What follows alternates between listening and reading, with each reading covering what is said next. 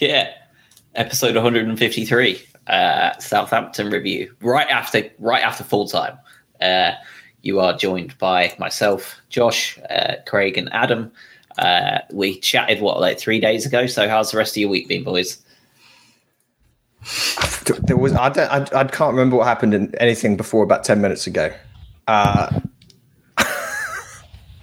It's very much. I want to chant "We draw when we want" because that's where we're at now.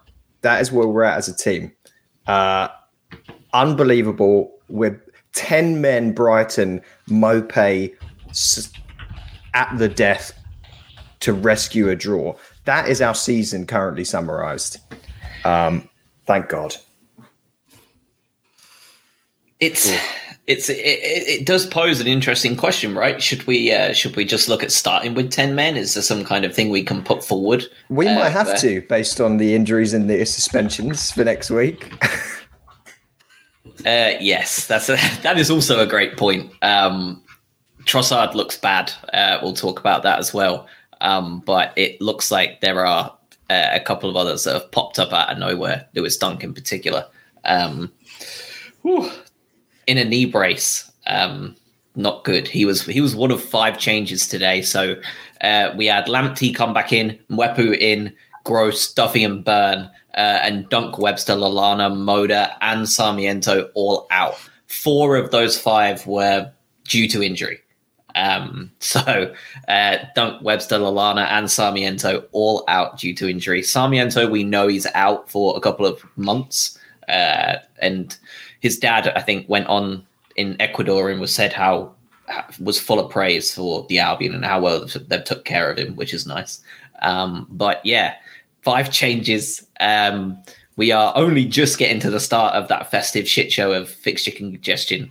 I'm a little bit worried, to say the least, boys, about this vaunted depth that we used to have at centre half. I mean, yeah, it doesn't make any sense. It was one of the positions that we were so comfortable coming into the season. Like, we have so much depth in that position, and we have so many options at centre mid that, we don't need to worry about it too much. And it was all about, we won't miss Ben White too much because we've got so much depth back there. And the blessing of Shane Duffy playing, and we'll get on to him and I guess the rest of the back three, but it was always a given that our centre back strength would be one of the best things about it, and we were harping on about we wouldn't change that back 6, back 7 for the world. So now to go into this, not only with those changes with Webster, Dunk now injured, and now Duffy's going to be out, Veltman limped off. I mean, it's worrying. It's going to be Hayden Roberts against Harry Kane. The only thing that is redeeming in this whole situation is it's Spurs. And if there's one side in the league that can't get out of their own way in a more unfathomable way than us, it's Spurs. So, yeah, exactly. Someone said in the chat, good job Kane's not scoring. Well, we might help him out. If the first 97 minutes of this game were anything to go by. Well, it seems Webster is definitely out for a couple of weeks. Donkey being in a knee brace, I'm sure I'm not holding out too much hope to see him for a week or 2 at best. Shane Duffy is definitely out because he's got no choice. He's suspended. So that's our regular back 3 out. Veltman limped off today. I know that NBC commentators were saying that they were surprised that Potter made his 3rd substitution. They seemed to totally miss that it was injury enforced one. Veltman was limping off and went straight down the tunnel, which we'll also talk about going straight down the tunnel as well. But he spoke to, I think he spoke to Potter and a couple of the others and went straight down the tunnel for treatment. He'd limped down there. So yeah, as you said, we're pretty much, unless Veltman is just a knock, we are left with Dan Burn, potentially Joel Veltman, and then you've got Hayden Roberts and whatever else we want to try and salvage from that under-23 team. Going into Spurs. We get to play the back 4 that I like playing, probably, because we don't have 5 players. So We'll see. The only problem with that, Adam, is that back four that you like generally doesn't contain Lamptey because he's not generally a back four right back, and he may well have to be this week because there is no alternative at right back. Well, yeah, I mean, I'll be honestly, because you've got March as that player that can slot in somewhere, I think we can make it work. But yeah, I mean, Dan said in the chat that Naylor mentioned Mode as our emergency centre back. I don't want to see that. I don't want to see that emergency. He might be more effective in our box than he is in the opposition's box, though. So we can hope. Yeah, I don't see it. I don't see Moda playing centre half. But I mean, we do have a couple of centre backs in that under 23 squad that I do think we're going to see now. You know, I think Tsungi was mentioned by Enoch as on the door as well. So there's a few players there. Ed Turns has got a couple of cup games behind him as well for the first team. So we may see some emergence there, and who knows? Like Adam said, Spurs is Spurs, right? So, you know, if this is going to be the one game, especially with Duffy out as well, and is it more of a case of, okay, if Veltman's 50-50, do we just not play him? Given that we are so light at the back, you might as well just double down and use a completely different back four if you like. It's a tough one. That back three today, Adam said it before kickoff, and I pretty much copy and pasted it onto the Twitter account, and people weren't very happy about it. But I still double down on the fact that you're right. It looked very much like a championship back three today on paper. And unfortunately, they acted like one for the majority of the 97 minutes, frankly. Veltman, Duffy and Byrne had a day to forget. And Sanchez behind them, really not much better.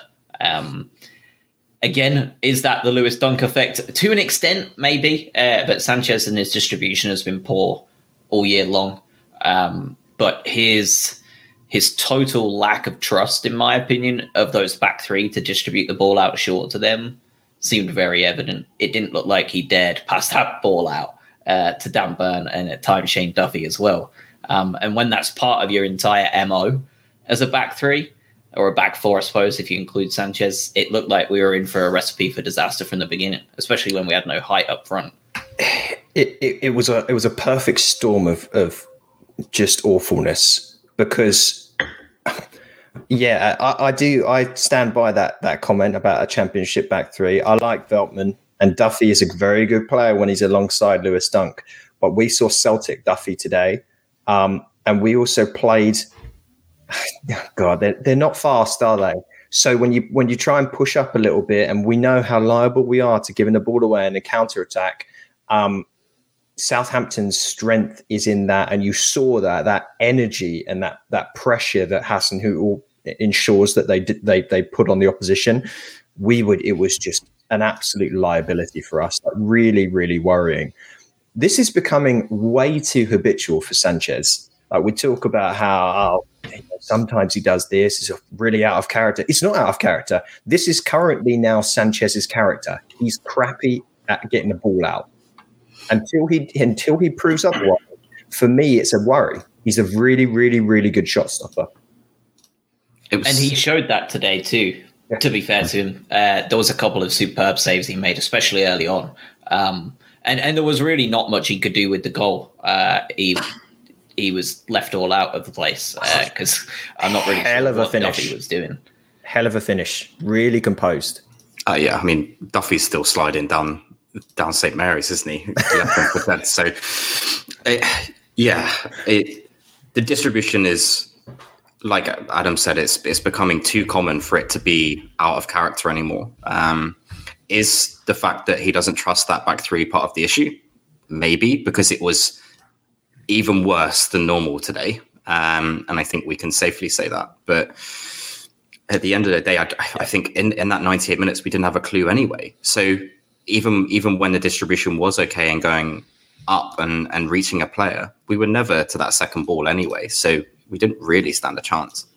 I think Alex has made a really good point in the chat too. And I think you saw this change in the second half that improved this situation. And he says here for those listening that we had this really big gap in the middle. And when Sanchez was trying to get the ball up, it's, short of Maupay, and then there was no one really there and it just didn't work. Given that Maupay was sort of the lone man up front and we had this really condensed centre midfield diamond, it just meant that there was no pressure for the centre backs on the Southampton side to not just push up. They could just push up all they wanted, which meant the field of play that we had was just this tiny area. So Southampton were just pressuring our set of centre backs constantly, and we just couldn't get out. So between a sort of a makeshift group of centre backs that weren't playing very well, then you had the tactical element that we were all just pushed back as much as we can, and the pressure from Southampton. It just felt like whenever we got the ball to anyone, there were two Southampton players on them. We couldn't shield it, and that was it. They were attacking us again. Yeah, they lined up today with a lot of pace, and I think they knew that, right? They had Teller on, Broha on, Adams on, Redmond on, and that's an awful lot of speed just about everywhere. And it did a really good job in stopping Lamptey and Cucurella from being able to press forward. Lamptey's worst game? Had nothing. Possibly, yeah. And it wasn't really much of his own fault. There was nothing for him that he could do. It's not like he ever got the ball and you were like, oh, he screwed up. He just didn't really ever get in a position to do anything. Yeah. I thought the press was really good from Southampton today, especially with the pace. And, some of that we contributed ourselves in just being completely unable to play it from the back, which is our normal philosophy. Combine that with a high press that was very effective and very well executed. I think most of the game, we couldn't get running. It was, if you compare that to the West Ham game in midweek, where we were 70% possession, creating chances and sort of running the game, is that the Dunk effect, or is that just the fact that we couldn't do anything today? There's also, as you said, credit to Southampton. There's a reason a coach that has managed 2 9-0 defeats in his tenure, St Mary's, is still there. For a lot of the time, while he's dressed like a magician, he does a good job. He outthought Potter here, and Potter was limited by the players that we had available to us. He couldn't do much, and that's why we saw Aaron Connolly come on. Potter doesn't want to bring on Aaron Connolly. No one wants to bring on Aaron Connolly. But he actually didn't do that bad. He opened the game up more, but we had to bring in someone that otherwise wouldn't even get a sniff at even the bench, as we've seen in the last few weeks, because of how bad things were tactically. Yeah, and as you said, I mean, it wasn't just an eye test, right? And Alex has seen it in the chat. The wing-back struggled to get involved. Tariq Lamptey, especially 29 touches of the ball today. The only players with less were all 3 substitutions and Maupay, which goes to show just how little service Maupay had, which is just what we were talking about as well. Ironically enough, Cucurella had the most touches of the ball in the entire game. And I think that was really just a desperate plea to try and stick out wide and make it work. It was all balls from Dan Burn, just panicking. yeah, exactly. And yet, to me, I felt like we weren't in the game for any of it. I thought we were second best almost the entire game, but statistically dominated the ball, 55% possession, equaled their shots, pretty much outperformed them in most statistics, barring set pieces again. And funnily enough, finished on a higher XG with 1.20 to their 1.13. Didn't feel like that at all. No. I'm looking at the numbers and I'm thinking, how I understand that they're not wrong, but it feels like they should be wrong, because it feels like that was one of the worst performances I've seen in a while in terms of just the lack of anything. Imagination wise, especially. And yet the numbers say that it wasn't as bad as it looked, but I'm going to say that my eye test is going to overrule my numbers here and say that I thought that was still very, very poor today. Yeah, that's where the stats come in, isn't it? We can dress it up and say that we matched them in every department, but anyone that watched that game will know that we've been second best for 98, 99 minutes. So it's a weird one. I've got a few friends that are Saints fans and talking about how they do feel robbed, obviously, from the late goal, but from their performance too. So, it is one of those where that statistics kind of lies a little bit if you watch the 90 minutes, or 100 in this case. We did have, I think the XG can be defended with we had a couple of like actual what I'd call big chances in the second half, like towards the end. There was that one where it was a really good ball from March, and give him his credit, Connolly cut it really nicely back to Mope. So it was about 77 minutes, and Mope, relatively good chance, and as he does, he shanked it. He did it with target though, to his credit. Yeah, so I've got to give him that. And then we had another big one before the I think it was in the 92nd minute, that free kick that came in when it might have been Duffy's foot that just needed a touch. Yeah. Yeah. So that explains that bit. But like for the vast majority of the game, my wife is from California. She's not native to watching football. And she said, unprompted, part of the game, she's like, Brighton are really frustrating to watch, aren't they? I was like, yeah, now you understand. It wasn't a good game. Mope at 41 minutes, you could see him out, you could hear him because the crowd was quiet. He said, fucking wake up. I think he was shouting at Mwepu, and Mwepu seemingly didn't wake up. But yeah. And speaking of chances, that Mwepu chance in the first half, where he seemingly had all the time in the world to I put in the chat, just leather that, just get it on target and hit it as hard as you can.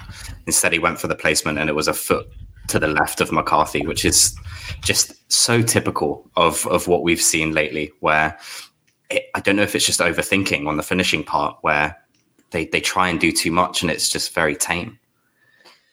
Yeah, but at least Mwepu he took the shot. And that's more than we can say for a lot of the other players that we have in the centre of the park when the ball gets cut back and Lallana sort of hits this little tepid thing that just bobbles like rolls to the side of the outside of the post. And on target again.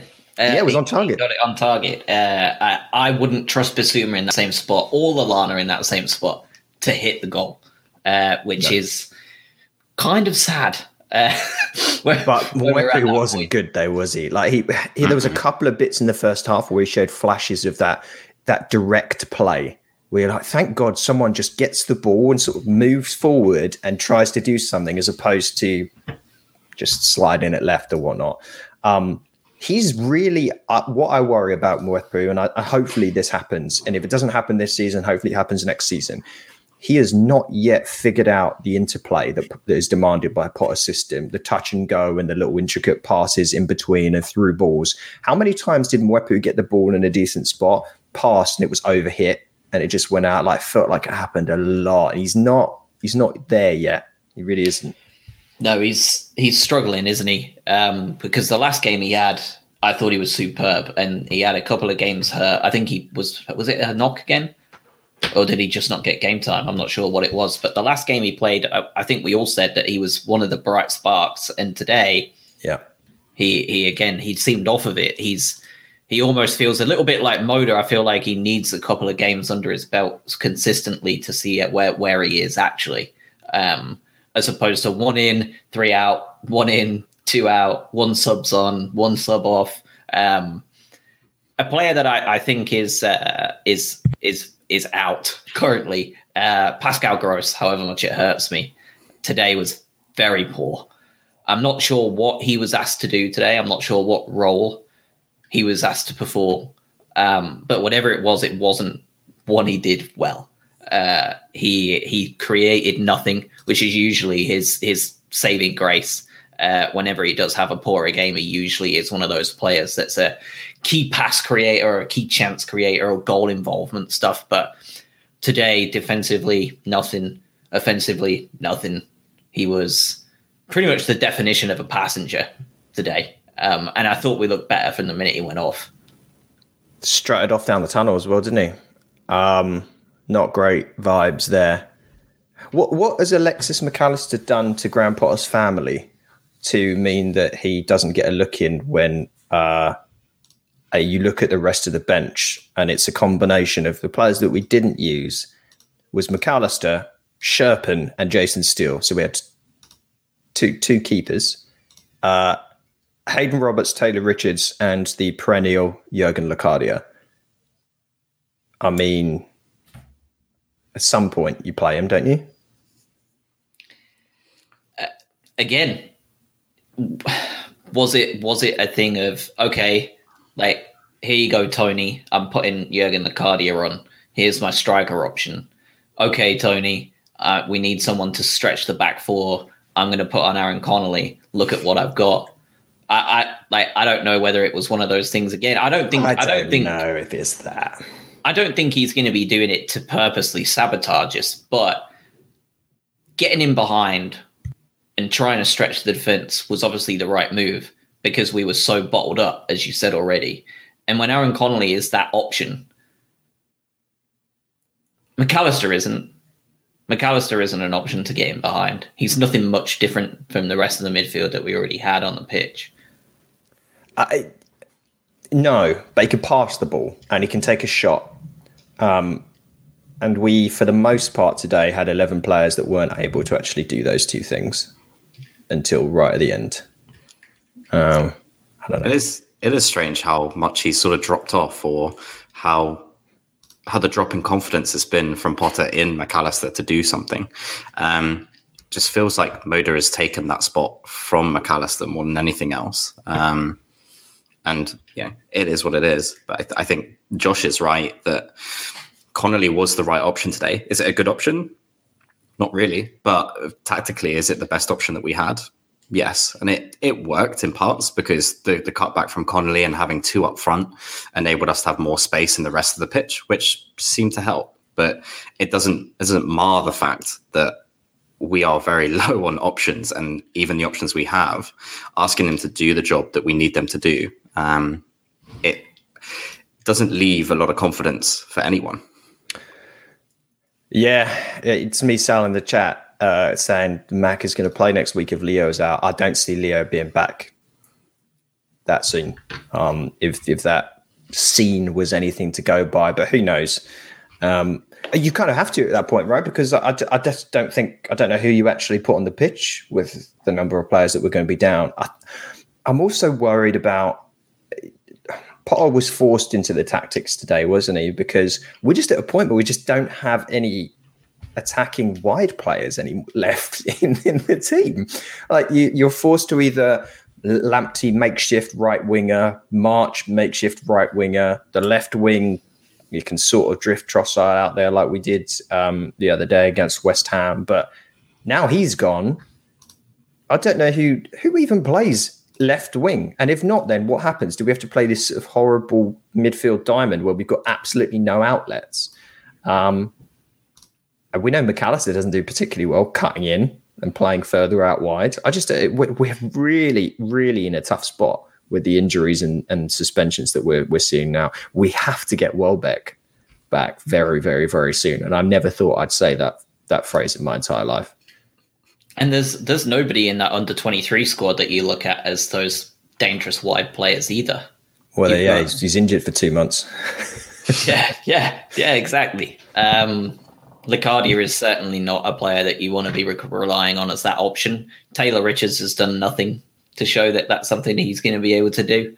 Mwepu has shown he can play out wide in his previous games for his other team, but again, we've just been talking about how ready he even is for a Premier League role. Who else is there? Connolly again, stick him out left. That's what he likes to do for Ireland. I think you have to play. I think you have to play Connolly.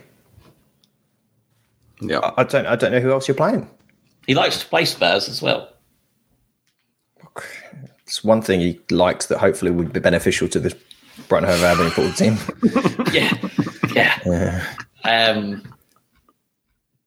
It was just poor, wasn't it? The entire game was just poor. Shane Duffy now out through suspension for the five yellow cards, which is fine. That's just, we're going to see those. Southampton had 2 today as well. It's not something that, is too worrying. What is worrying is that we now have Adam Lallana, if he ever comes back fit, Veltman, Maupay, and Bissouma all on 4 as well. So if we have a particularly feisty game next week, we could be looking at the extended list, also adding Bissouma and Maupay to that list. And of course, as has been said in the chat, Dunk, we don't know how long Dunk's out for from an injury perspective. And then you've got the game on the, keep me honest here. You've got the game on the 12th, next Sunday, game on the 15th, game on the 18th. Is that right? Yeah. Yeah. That's horrendous. And they are hard games as well. This is when you don't want injuries mounting up, because a quick injury means you miss 3 games. Yep. Which is exactly what's happened. So whether they are short or long term, having a number of people limp off again in this game when we had 3 or 4 in the last game, if it happens one more time, you're playing half of the under-23s team. No rotation either. Where do you can't rotate. There's no one to rotate with. The most rotation we could possibly hope for is Sherpen or Steele comes in. We're going to be like that bloody side that Benfica played. Belenenses or whatever. Yeah, we'll come out and Basuma lays down on the pitch in the second half, and we just take the L.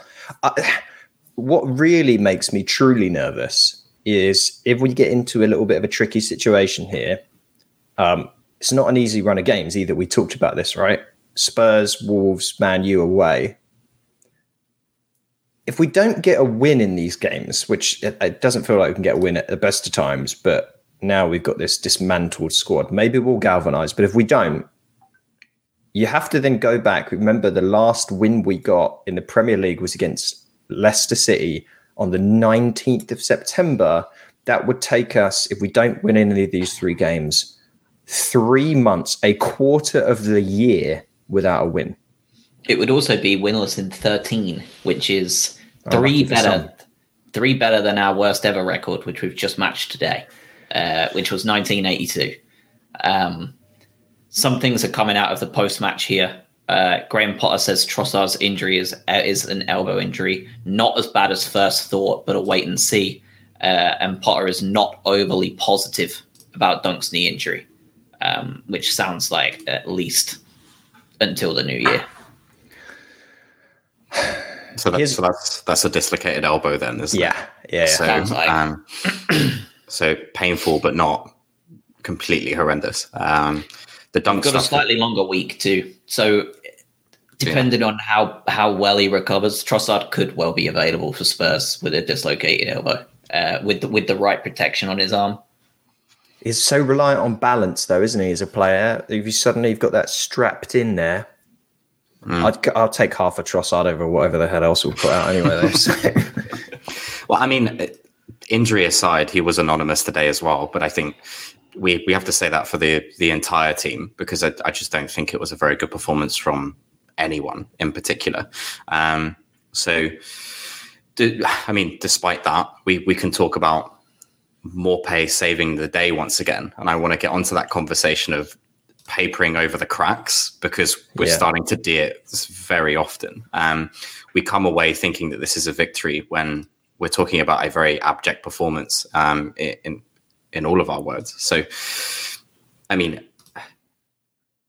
this obviously feels good, and we're sitting here and we're 29 minutes in and we're talking about, a very abject performance, but it is another point. And if you're going to play devil's advocate on the positive side, yes, we're winless in 10, but only 2 of those we've actually lost. So, which is even funnier, isn't it? Like, right. What is that?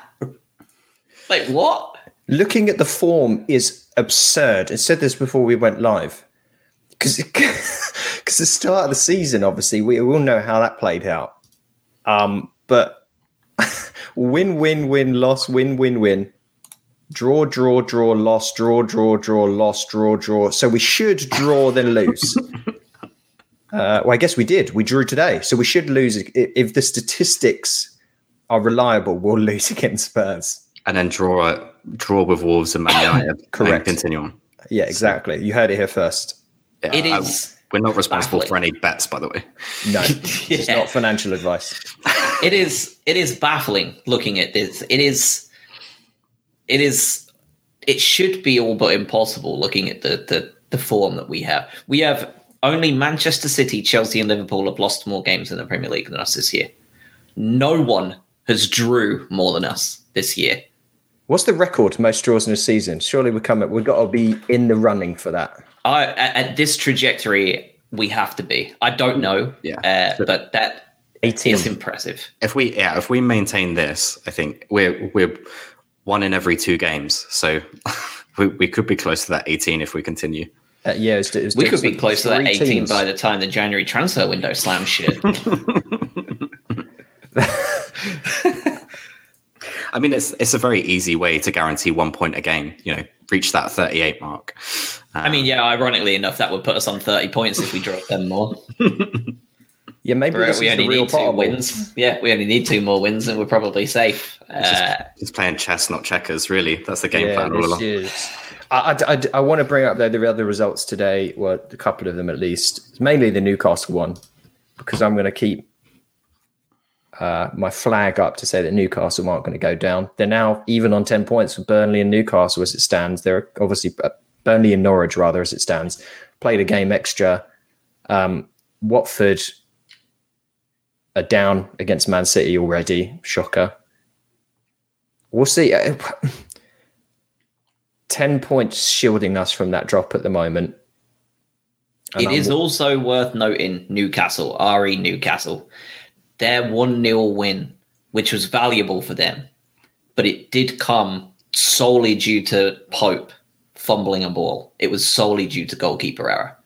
If that was not the case, that's another 0-0 draw. That they were not good enough to take that outside of that, which is one of those things but at the same time, they have a player in Callum Wilson that is going to take those chances from errors 9 out of 10 times, as opposed to Brighton players where it's 5 out of 10. And a lot of the teams around them that are 5 out of 10. And that could well be the thing that saves them. Regardless of what they do in January, Callum Wilson may well still be the man that keeps them up on his own, just like he did with Bournemouth.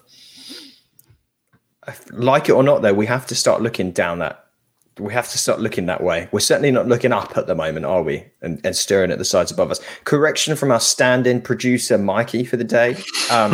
17 draws is the record on the season, because 18 was for a 42-game season. So the 38-game season, it's 17. What did we say we're on at the moment? We're on 8 currently. I will do that. Absolutely breezed by that. 10 more with 23 to play. That's perfectly reasonable to Did we get anything for it? Did you get a trophy or anything? Like a little something, one of those glass ones at the end of the season. We can put it in the trophy cabinet with the XG trophy, I think. Oh, God. But going back to what you were saying, Craig, because I think it's worth talking about more, the papering over the cracks. We saw the first real sign of a non-passionate player seemingly very, very frustrated today. When you see Maupay or Connolly doing the thing that Pascal Gross did today is one thing. But to have Pascal go off down the tunnel, very pissed off. Do you think he was more frustrated at his own performance, or do you think there are starting to become cracks in the locker room as well? It's worth asking the question. Do you think there are certain players that are starting to get frustrated at the lack of goals? And my opinion is less on the frustration with the head coach. And I wonder if there are starting to become frustrations with the players that aren't scoring the goals, or the players that are letting the goals in their opinions. Do we think there is a risk of cracks starting to develop in that way? I think so. Like you said, I don't think it's with the manager, right? The Potter, famously has a high regard for all of his players. He's a very good man manager, and everyone seems to adore the guy. I think for Pascal Gross, with such a calm demeanor, I think he was more frustrated about his own performance than anyone else. He strikes me as his own worst critic, and he really didn't have a good game today, like even based on the performances this year. So I'd like to think that it's just frustration on his own back. But when you've got Maupay being caught on TV telling Enoch Mwepu to wake up, there clearly is something there that these guys are feeling the pinch where we haven't won for 2.5 months and something needs to change, but nothing really is happening. And apart from another late goal from Mope, that sort of saved our blushes a little bit, I think there'd be every right to start feeling annoyed about what's going on, or at least frustrated with some elements of the play. I would be more worried if we didn't see this stuff. You should be frustrated. If you play for this team and you don't care that you've not won since September, what are you doing? You're just getting the paycheck at that point. Like, you should be annoyed, especially today, because at least with other games where we've played in the last few, you come away from them and you feel that you've achieved something. Like, wow, we really put a quote unquote better team on the back foot today. We played our socks off. We didn't get a finish, but we tried. Today we were crap. Today was when you wake up after not sleeping very well and you go, I don't know how I'm going to get through the day today. I'll put in a half shift. We just saw what happens when 11 players do that. You should be frustrated. You should be frustrated at the team. You should be frustrated at his performance. Only they can change that. So here's the key question. How do you think they do change it? Obviously January is the next target, right? Like, if we want to start looking at things in terms of the way we can change things up, there are always going to be options in January if Tony wants to do business. We have players we can recall from loans, whether we want to spend money or not, right? We can recall players from loans. We can do different options. We have things available to us, whether they're good or not. There are ways to deal with it. Between now and January the 1st, because, I mean, we could genuinely just recall 3 players on January 1 and have them ready for after the Cup. So take away the idea of January, because that's the obvious answer, right? We go into January, we have a game plan. We sign one player permanently, we sign another on loan, we recall 2 more, and we try and go again in a different way, right? Fine. Between now and Jan 1, what do we change? What if you're sat there and you're Billy Reid and Graham goes, what do you think, Bill? what is your answer to that? I'd first say, I think you've made a terrible mistake hiring me, Graham. I've got to tell you, I shouldn't be in this role. I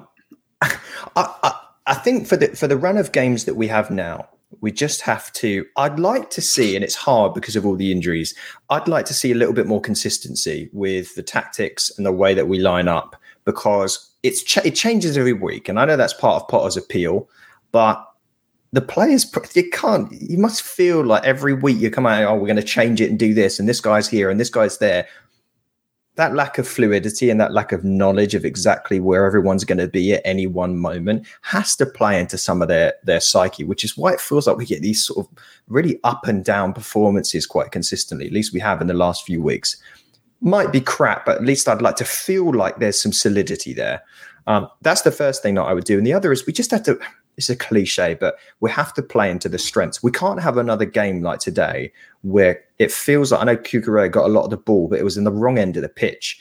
We have to have the ball at the feet of Cucurella and Lamptey consistently. Get it out wide and push up. I don't want to see another game where everything funnels through the middle, where we're not really capitalizing on what is truly the strength of the team. Yeah, I couldn't have added any more to that, to be fair. It always seems so reactive, especially today, where we have a philosophy, but clearly the game plan didn't work and nothing really changed. You talk half time. The first half was so lackadaisical that you waited until 8 minutes after the half to then make a change, to see if something's going to change in those 8 minutes that's going to sort of change the game, when you didn't actually change anything. We were talking in the group, like, what was the team talk there? Because nothing has changed and something does need to change. So I don't know if it's, sticking to our strengths, as Adam had said, or it's just seeing it from a different perspective and having the same people play and having the same approach to every game and trying to play our own and stop tinkering. Maybe, I know people are not going to like hearing that, but keep tinkering with the enforced changes today. There will be enforced changes next week. But when you start taking Lamptey off for March and then putting him on the left and then playing people in multiple different positions, it does get a bit confusing, even for us watching first and foremost. But, where you've got Lamptey and March playing 3 different positions every 90 minutes, I can see why something doesn't gel. I'm laughing just because of the quote that came up while you're talking. I agree with you, by the way. LD Brothers, I want to kiss Neil on the mouth. Yeah, a different Neil though, because you spelled it. I don't know whether you're talking about Neil Diamond or someone. But good for you, Josh. What do you think? Because like, it's a tough one. If it was a simple thing to answer, I think we'd be in much different employ. Yes, I think so too. I think I agree with the majority of the stuff you two have said, but I do have one other big, massive thing that I would like to see us do. And I don't care if it's the entire next 6 days between then and now, between watching tape and whatever other bullshit they'll be doing. Set pieces. Yes, thank you. Set pieces. Yes. Set pieces. 1 goal from corners this year. We're the worst team in the league from corners. And we have Shane Duffy in the back. We have Lewis Dunk at the back. Lewis Dunk was the highest scoring centre-half since coming up to the Premier League. And most of them have come from corners. This year, nothing. 1 goal from corner kicks. Today, pure fluke. But where did it come from? Set piece. What we need to simply be working on those more. We have plenty of players within that 11, generally that entire 11, even whatever was left on the pitch of that 10, that all provide something that's dangerous from a set piece. And we're not doing anything with them. And to me, if we went from 1 goal to 3 instead of just, and we're still at the bottom because Southampton are the only team worse than us to score from corners, and they've scored from 3. All we need is 2, and we're then sat there probably with 4 more points, and we're sat on 24 points, and we're in 5th place. I think it's a great, but how many times have we talked about set pieces, both defensively and at the other end of the pitch? And it just seems like such a weird departure from what we've been doing over the past few years. I'm not sure what happened. I do want to say though, as you talk about set pieces, can we just think about the irony of how we scored that goal? Because Ward-Prowse passed some horrendous ball to was it Romeo? Yeah, and then he got his booking. Got his booking game, and then Moda takes a crap free kick, and Ward-Prowse. If you watch the replays, I'm not quite sure what Ward-Prowse was doing, but he did it. I said this last week, but it feels like a kid was controlling him on FIFA. It was very FIFA, wasn't it? He went back on the line at a weird point for no reason. Then the ball rebounded out, which played 2 of our players. It wasn't just Mope. We had a bunch of players on side because he was the only one just wandering off there. And that's why I don't know about you, but I looked at that goal. I was like, that must be offside. I was cheering, but it must be offside. And you saw Ward-Prowse just swanning around on the goal line. Yeah, I didn't celebrate the first time because I thought I didn't. My missus was like, yay! And I was like, no, Britt, that's offside. I was like, that's miles off. And then I looked at the replay and I was like, what is he doing? It was like a FIFA goal. It was like someone had took control of him, ran him back to the goal line, and then he player switched and the AI dragged him back out. Yeah, exactly. That's what happened. Yeah. It's so true. But again, Morpay taking that chance as well. You know, he could have easily thought, oh, I'm offside here, so forget it. We saw that a couple of weeks ago as well, where he thought it was a foul, and he still shanked it high. I think that might have been the last game. That's how quick the games have been coming. So again, having the composure there right in the last minute as well. You're 96, 97 minutes in. You might be a little bit tired as well from running around from absolutely nothing. But again, finishes it, shushes the away fans, even though the home fans are right there. Perfect. I tell you what I don't understand about Neil is that you see all the chances he has and all the misses he has and the XG differential he has. Arsenal at home right after the end of that big COVID break.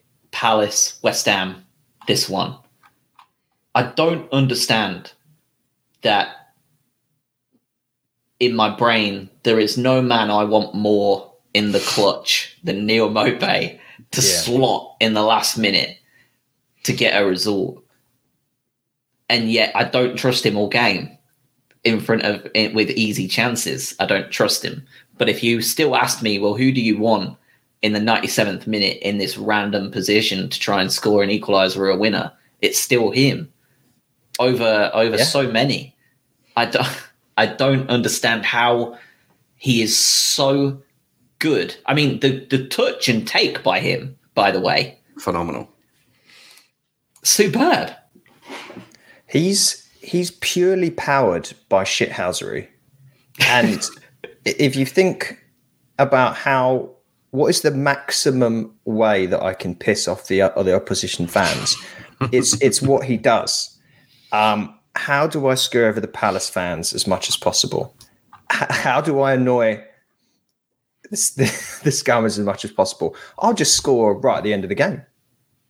It's like he's choosing to. Yeah, I think it's wonderful.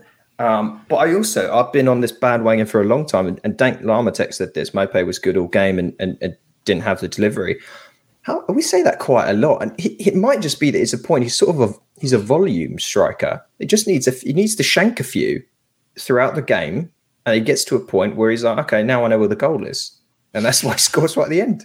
I tell you what, he reminded me of today. There was twice I watched him do it, and I was like, he's playing the Harry Kane role. He was almost playing at central defensive midfield twice today. He's doing everything in his power to get involved in that game. Yeah. He's dragging himself back. And this goes to what I've been saying for over a year. If we had somebody up front with him that was just a presence that could bring him into the game, I think he'd bag so many. Yeah. Volume-wise, if you had an Eduard, right, like a bigger player, like that is good at holding up the ball and is able to bring other players in, Maupay would just be an absolute monster, I think. And that's why I've been saying that we need a taller striker, one that can be a target man and play him in. And I think we'll be well up for it. I don't think we need the pace then, because we've got enough already to be able to come up on the wing backs to cause problems if we have someone who can just hold it up a little bit. But when Maupay's on his own up there with Trossard, neither of them are the player that can hold it up. Yeah, he's not a lone striker, is he? It's the be all and end all of this is that he needs someone alongside him in order to really do that damage. Obviously, his composure is second to none, but yeah, I can't say much more on that. He needs someone alongside him. What was the situation? I should remember this really, but before he came to us at Brentford, who was he playing up alongside? Ben Rama, and he was also playing alongside another one. There was another one. Was it Ollie Watkins? It was Ollie Watkins. Yeah. I was going to say it's someone that's now pinched from Brentford's succession line of fantastic forward players. It was Watkins and Maupay, and when you look at that, Watkins is exactly that type of player. Slightly bigger body, exactly, very comfortable with the ball, can play people in, and Maupay just swept up. Yeah. What more can you say? That's exactly what we've been saying the whole time. And I know a lot of people, when they listen to these shows, and not just us, but other podcasts too, when people are slightly critical of Maupay, they say that you shouldn't be dropping him. I don't think anyone wants to drop him. I think they just want to use him in a different way or have people around him that can play to his strengths. Supplement him. Yeah. It's not we need a striker desperately at the expense of Maupay. It's we need a striker desperately in addition to Maupay. Yep. Man of the match today. Anyone? I'll go first. I'm giving it to Neal Maupay because I think I actually agree with Dank Larmatech. I thought he actually played pretty well. Like I said, I thought he did just about everything you could ask for him. He dropped really deep just to get touches of the ball. I thought he played decently enough. And then, like I said, the touch for that volley, the touch and the take, because that was not an easy bring down. And then to go ahead and pop it in the back of the net, and it could not have been any further in the corner. I thought he was fine for most of the game when most people were not, and then to score the goal is important. So, yeah, It's an easy give, I think. Mope as well. I think tried to make things happen and tried to get the team going. There's obviously a lot of passion there, and the composure and the take at the end. It feels like an easy selection, but I think Josh, you're completely right, and Dan in the chat as well. He tried to make things happen today and tried to get the team going, and even dropped as far back as his own 18-yard box in order to do that. So it sounds easy. I think it's Trossard, because only he knew that by going down to 10 men and then getting 10 minutes of stoppage time, we unlock Mope's powers. And without that, he wouldn't have scored. So it's Trossard. I mean, but a good argument to make. Only those closest to him know how to truly unlock. Yeah. It's a reach, but I'm doing it. It's fair. A worthy sacrifice. Yeah, exactly. He sacrificed himself for the betterment of the team. And as Potter said, it doesn't look like it's as serious as first feared. His Potter verdict from Naylor, we have belief. The one thing I don't doubt with the players is their character and spirit, as shown and talked about just recently with the Pascal Gross situation. Our first half was a bit below par. Southampton deserved to be ahead. Second half, we adjusted things and got better. Unpopular opinion, I think Southampton sat back and sabotaged themselves. As much as we maybe made a change here or there that actually did put them under a little bit more pressure, I think they invited it on. I think we were lucky that they didn't continue to play the way they did in that first half. I think it was alluded to in the commentary as well, wasn't it? That they do have a problem with tiring out towards the end of the game. So I don't think it would have been a surprise to Potter or the rest of the team that at 70 minutes they stopped pressing. They sort of stopped how they were playing and allowed us to come into the game a little bit more. I will say that Connolly did help things as well with an extra body up top there. Combine that with the fact that they maybe ran out of steam towards the end. We get a chance and we take it, thankfully. Potter's going to saying all this stuff, right? Saying the right stuff. He's going to be worried at the moment. He's going to be worried what on earth his team looks like next week for the 3 games that occur, whatever we said it was. Yep. We got the game against the Sunday, Wednesday, Saturday fixture list. Yeah. Rough. It's painful. Yeah. Yep. Spurs next. They play Norwich tomorrow, so it's not exactly like they have a huge run around between us, but they do have to then play Rennes. Pretty sure it's just Rennes at home in the Europa Conference Joke League. Is that a Thursday game? That is, yeah. So at least they do have to play twice, which may well cause them to rotate a little bit more. Hopefully, Norwich can start just poleaxing them to try and even the numbers down. Do what you can. Didn't they lose against that random team I had to Google the other day as well in Europe? They did, yeah. NS Mura. Yes. Yeah. But their form in the Premier League has actually become much improved since Conte has came in, even if it's just the Conte effect for now. Drew with Everton away and then beat Leeds and then just dominated Brentford last week. They only won 2-0, but I don't think there was a moment in time where it looked like they were in too much trouble. They've really turned it around. They had that week off due to the snow. Not sure when they're going to look to recalibrate that one, like reschedule the Burnley game. Yeah. It's probably New Year now, isn't it? As congested as it is. Which is quite funny, really, because Burnley are probably a bit gutted. Yeah, this will be. This is tough. I mean, you don't want to. Yes, they've got enough squad depth. Yeah, exactly. Mura like 3rd in the Slovenian league. I'm sure it's highly competitive. It's you don't. Norwich feels like one of those games where it's like a sort of a confidence booster for them, which you don't like to see. You'd rather they get run a little bit ragged, but maybe there's a little bit of complacency that comes in by playing 2 sides that should arguably be very, a lot inferior to them, and then they come to us. But whatever ragtag bunch of one-legged fellows that we put out against them. Yeah. Wolves shortly after that, who have just gone above us this weekend, despite losing to Liverpool. They are above us by a point. And then, of course, we've got Manchester United, who are also just above 5 points. Just to touch on Wolves there, because I'm looking at it and looking at the amount of goals that teams score. You've got Wolves there who've won and lost 6 each and drawn 3 with 12 goals in what is 15 games. And surprisingly, that's worse than us and a lot of the other teams around there, yet they find themselves in 8th place purely because they don't draw, because they either win or lose, and it seems to be by a goal each time. So fully expect a very low scoring game on that Wednesday as well. Yeah, they've not scored in 3 games now, and they've played Norwich and Burnley for 2 of them. Prior to that, 1 game against West Ham to seal the win. They lost to Palace 2-0. So they got a couple of like lucky goals that came from, was it Hwang Yi-chan or whatnot? Well, when you've got him and Jimenez up front as well, he's not doing it, is he, at the moment? And it doesn't get any easier for them because they play Manchester City next weekend away. So, I mean, they're probably coming in 4 games goalless, which is good for them because we tend to enjoy giving those kind of confidence boosters to teams.